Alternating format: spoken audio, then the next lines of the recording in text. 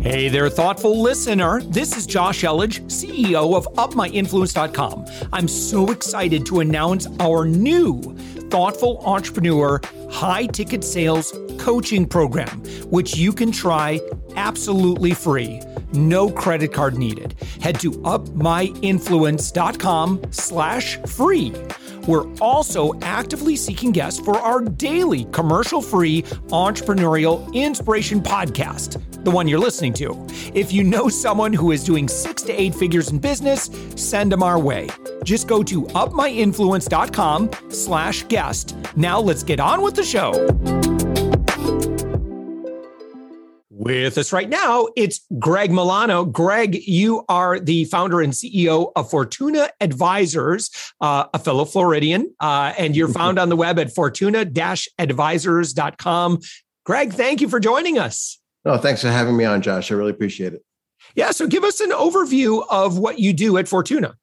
Sure. So our firm, Fortuna Advisors, works with companies to help them embrace an ownership culture. We aim to get people thinking and acting more like long-term committed owners. Lots of founders of businesses obviously already act that way, but their employees don't necessarily act that way. And as you get to bigger and bigger companies, the bureaucracy takes over, the planning processes take over, and things don't really happen the same way anymore. So we're about, trying to get back to basics, trying to get people thinking and acting like long-term committed owners.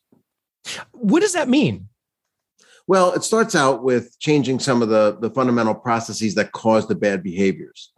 Companies develop plans and then they measure people against those plans. Well, if people know that's the case, then why would they ever plan, for any kind of a bold success in the future? It's like taking money away from themselves, setting the bar really high. And so, the technical term is sandbagging. People sandbag their plan. They predict lower sales and profits than they really think they can do. So this way it becomes easy to beat it, easy to get a good bonus. And before you know it, you're like paying people to plan for mediocrity.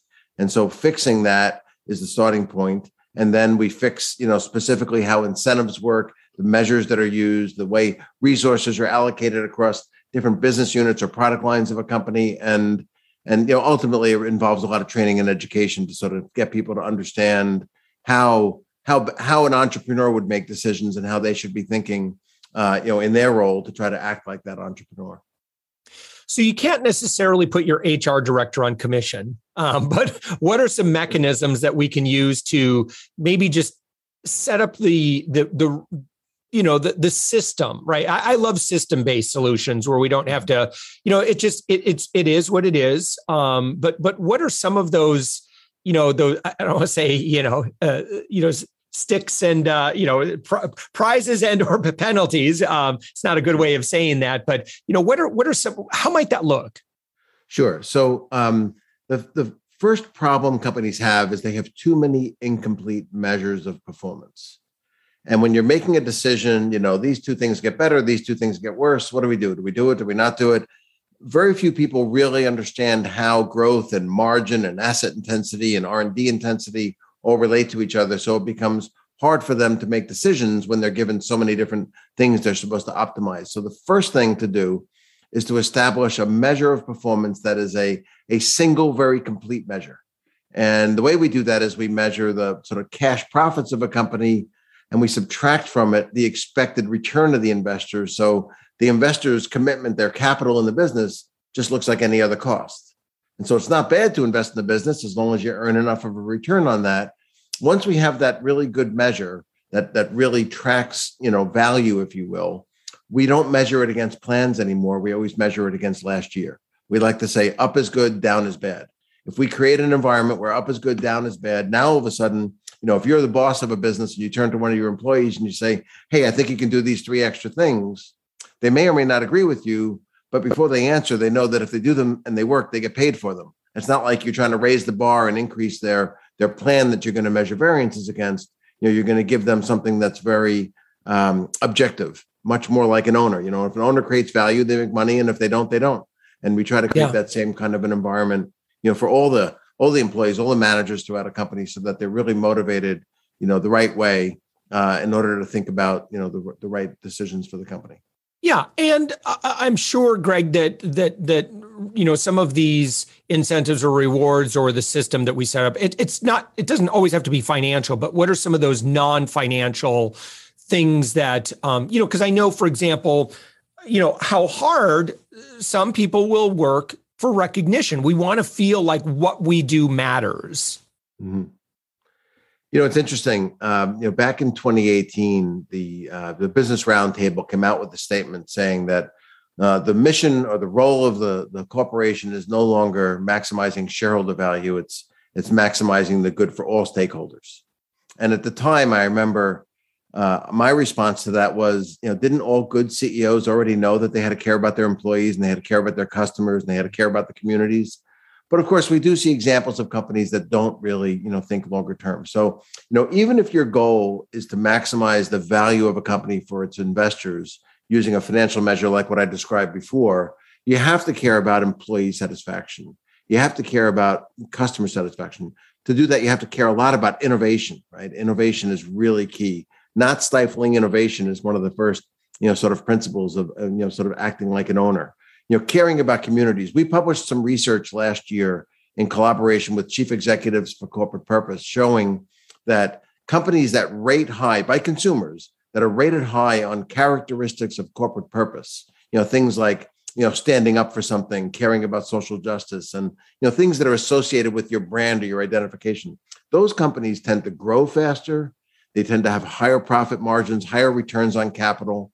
They're valued at higher valuation multiples, and they produce much higher returns for shareholders. So it's not an either or. It's not like I'm going to care about my employees and customers or I'm going to care about my shareholders. The way to care about your shareholders is to care about your employees and your customers and your communities. And so the measures of their satisfaction become really important to trying to achieve, true success. Yeah. And so if we want to just create this in our culture, and let's say we've got some layers, certainly, as the CEO, we want to inspire this activity, but, obviously this goes more than, well, I'm going to give you a talk. I'm going to talk to everybody about, about this concept and what we want here. Right. And, we're going to institute this policy and so forth. But, I don't want things to, kind of, like a lead balloon, right? It's like, okay, well, we did it and well, that was great, but I don't know. I don't think it's really seeping down into the culture. How do we get buy-in on this? Yeah. I mean, one of the important things is the education process and getting people to understand how, making the company into a better version of itself actually is great for everybody, right? People always wonder what's in it for me and so forth. Let me maybe tell you just through an example of an actual case study of a client we worked with. And Varian Medical Systems, which is now part of Siemens Healthineers, but at the time it was an independent company, one of the largest producers of radiation therapy equipment for the treatment of cancer, and based in Palo Alto in California. And when we started working with Varian in 2017, I mean, they were already a great company and they had been for decades. I mean, what could be better than developing things that cure cancer and treat cancer? I mean, a really, really great company. But in recent years, their share price hadn't done as well as they would like. And so we worked with them, to implement more of an ownership culture with new measures, new incentives, lots of training and education of people in all different roles, around the organization. And, if you look at the 3 years after that process started versus the 3 years before, they gave a lot less money back to shareholders through stock buybacks. They put more money into research and development.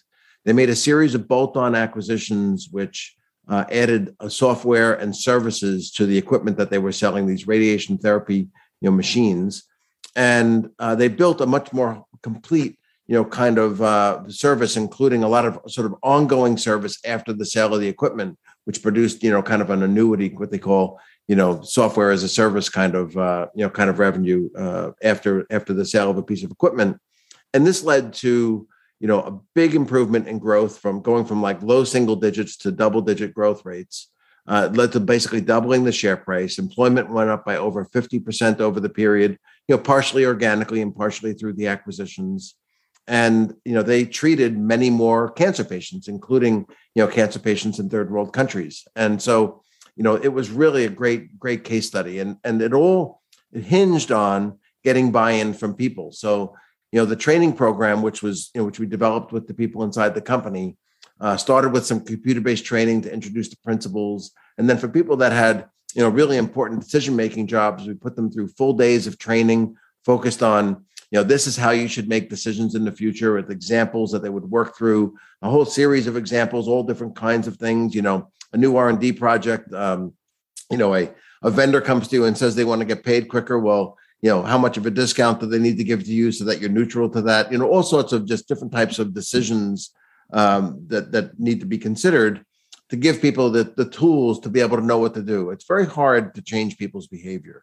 They need to buy into it. They need to understand not just what to do, but why it's important, why they're doing it, and it builds on itself once you get that traction. Once you get them, really embracing what should change, then you have a chance.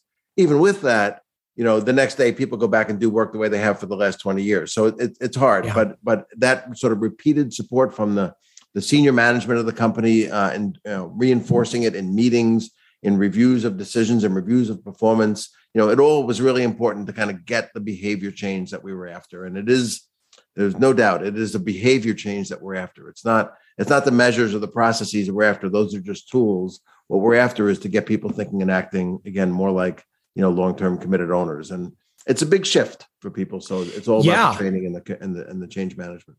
Right. Well, and I'm particularly curious about what you've noticed generationally. So let's say we were to stack up boomers, I'm going to say Gen X, because I'm a Gen X.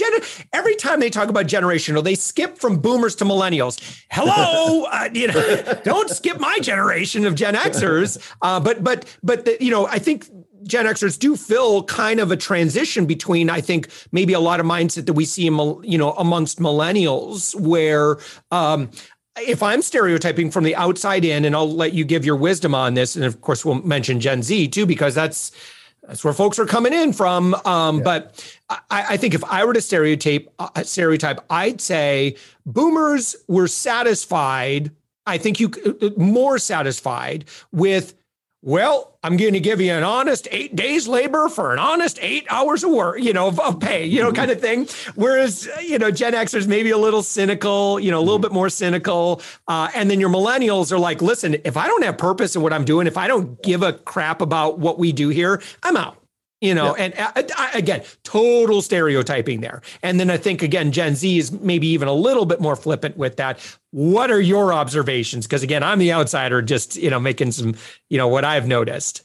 Yeah, no, I actually, your characterization is right on. I agree completely. And my experience aligns with that very well. I think the idea that what we're doing is right and it makes the company a better company, not just for shareholders, although, even at all levels, they care about that, but they also care about, are we having the right impact on society? Are we having the right impact on, or producing something I can feel good about being part of? And again, most founders that I know that founded their own business, they believe in what they do with, a real visceral feeling. I mean, they just, they're doing it. They're making a lot of money, hopefully, but that's not why they're doing it. They're doing it, because they're trying to have an impact on the world. And when a whole organization works that way, rather than just the founder, I find all of them, whether it's baby boomers or Gen X's or millennials or Gen Z's, they all seem to really care about that. So, starting with purpose and making sure people understand, as I mentioned before, with the research that we've done, that this is not about, just short-term trying to produce more earnings next quarter. That you lose everybody when that's the focus. Yeah. And by the way, that's not good for shareholders either, right? When people try to do that, they cut R&D, they cut advertising, they stop doing some training programs, they do things that boost short-term earnings, but don't really help, in the long term. And so, thinking like a long-term, investor, like a founder, it actually rubs off really well on all the people. And the sort of skepticism you mentioned of the Gen X's and the millennials, of that, sort of, is that all we're here for? Kind of view. The authentic ownership culture really addresses that well, and I've found it's very attractive to people. But when you do like an 8-hour training program in person with people, they're sort of sitting back with their arms crossed, thinking about whether or not they buy into this early on. Because if you just hear somebody say words like shareholder value or something like that, it's That's almost like a 4-letter word to some people, because that must mean short-termism. That must mean, but as you get into, the mechanisms of how it works, it changes the way people accept it. One of the examples I love to show is Amazon. For years, people said, "Oh, Amazon doesn't make any money. They're a great growth company, but they don't really make any money." They make more money than anybody, and they have for a long time. It's just that they're investing most of it back into the business. Over the last 12 months, they've invested over $50 billion in what is called R&D on all the financial websites. They call it something a little bit different in their financial statements, but we've never seen this before. No company's ever spent that much on research and development before. And research and development is treated by accountants as an expense, but it's really an investment. I mean, you don't just expect the benefits this year, right? So actually, in our measurement framework, we treat it as an investment. We pull it out of the expense category, and we treat it exactly the same as you would treat like bricks and mortar, where you have to earn a return on it over time. Like that company Varian, for example, they treated their R&D like it had an 8-year life. And so you slowly had to pay for it over time, so it encouraged much better behavior with regard to spending on R&D, because it wasn't, driving down your short-term performance. It was treated as something you had to earn a return on long-term. So there are ways you can do things that really sort of automatically encourage that longer-term thinking. And going back to your question about, the Gen X's and the millennials and so forth, they really latch onto that. Like, this isn't just a platitude. We're not just talking here. We're really changing the way we're going to measure people and the way we're going to pay people to change behavior. And that they tend to buy into that very wholeheartedly, which is really that. Cool. That's really great. Share with me, how you work. So at your website, fortuna-advisors.com, when somebody goes there, number one, maybe what might they do? But I am curious about, what does engagement look like with you? And I know that you primarily serve larger companies, but you also do work with plenty of SMBs. And if so, what does that look like? Sure. So actually, let me just mention on the website, the one place people can go to find information, insights. We publish quite a bit. For example, this week I published an article about, the willingness to experiment and fail as a part of innovation on Forbes. And we've got well over 100 articles posted on our website, organized by topic. And when we think about our work and how we organize those articles, we think about sort of 3 steps, 3 phases, if you will. Better insights, where people now get a better sense of the real value created, like my Amazon example a moment ago.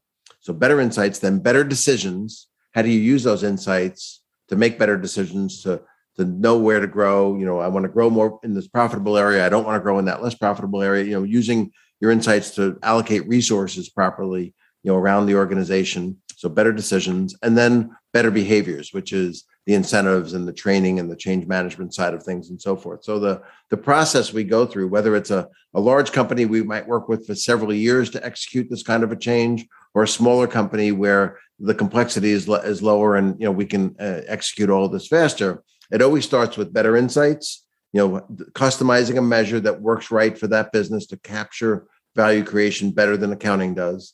And then better decisions, applying it to the types of decisions the company is actually embarking on day in and day out, so they understand how to use it in their particular case. And then better behaviors, better incentives, and educating the people that need to know about the decision process. So better insights, better decisions, better behaviors is how we work with companies. Yeah, that's fantastic. So, and that's again at your website, fortuna-advisors.com. Just click on the show notes. Wherever you got to click around in your podcast player, you'll find where we include notes here. We've got a direct link here to Greg's website. And you guys, like I said, are just up the coast here in Florida, north of St. Augustine. That's a pretty part of the state to live in. Yeah, no, it's very nice. My wife and I moved here in 2019, and we love it. We're north of St. Augustine. We keep our boat in St. Augustine. It's a great place for outdoor activity of all types. But actually, our firm, although we're technically headquartered here, we're a fully remote company. Our people are spread around in Texas and Ohio and in Maryland and in New York, New Jersey. We're spread around quite a bit. So it's nice, actually. I mean, we've always were a bit like this. We had some remote people, but when things turned, very virtual in the pandemic, it was just natural for us to commit to this model. Wonderful. And it's been hugely helpful to us. I mean, in a market where people are having trouble, hiring, keeping and retaining people, the fact that people don't have to move to us anymore actually, really helps us find good people in wherever they happen to be. And they can move wherever they want to. They can live anywhere as long as they're near an airport and can get the clients when they need to, because obviously we at times fly to our clients, maybe not so much very recently, but and so forth. They can be anywhere. That remote model has really worked well for us. Awesome. Greg Milano, founder and CEO of Fortuna Advisors. You're on the web at fortuna-advisors.com. Greg, thank you for joining us. Thank you, Josh. Appreciate it.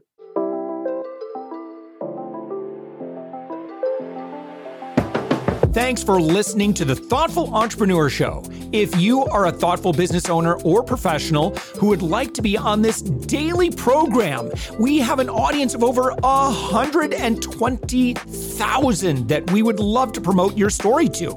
Please visit upmyinfluence.com/guest. I'm also so excited to announce our new Thoughtful Entrepreneur high-ticket sales coaching program, which you can try absolutely free. No credit card needed. Head to upmyinfluence.com/free. If you got something out of this interview, would you share this episode on social media? Just do a quick screenshot with your phone and text it to a friend or post it on the socials. If you do that, tag us with the hashtag UpMyInfluence. Each month, we scour Twitter, LinkedIn, Facebook, and Instagram. We pick one winner from each platform, and you get crowned king or queen of that social media. What do you win? Well, we will promote you and retweet you and reshare you and your business to over 120,000 social media fans, totally free. Can you also hook us up in your podcast player right now? Please give us a thumbs up or a rating and review, and we promise to read it all and take action. Thank you if you've done this already. We believe that every person has a message that can positively impact the world. Your feedback helps us fulfill that mission. And while you're at it, please hit that subscribe button. You know why? Tomorrow, that's right, 7 days a week, you are going to be inspired and motivated to succeed. 15 to 20 minutes a day. My name's Josh Elledge. Let's connect on the socials. You'll find all the stuff we're doing at upmyinfluence.com. Thanks for listening, and thank you for being a part of the Thoughtful Entrepreneur Movement.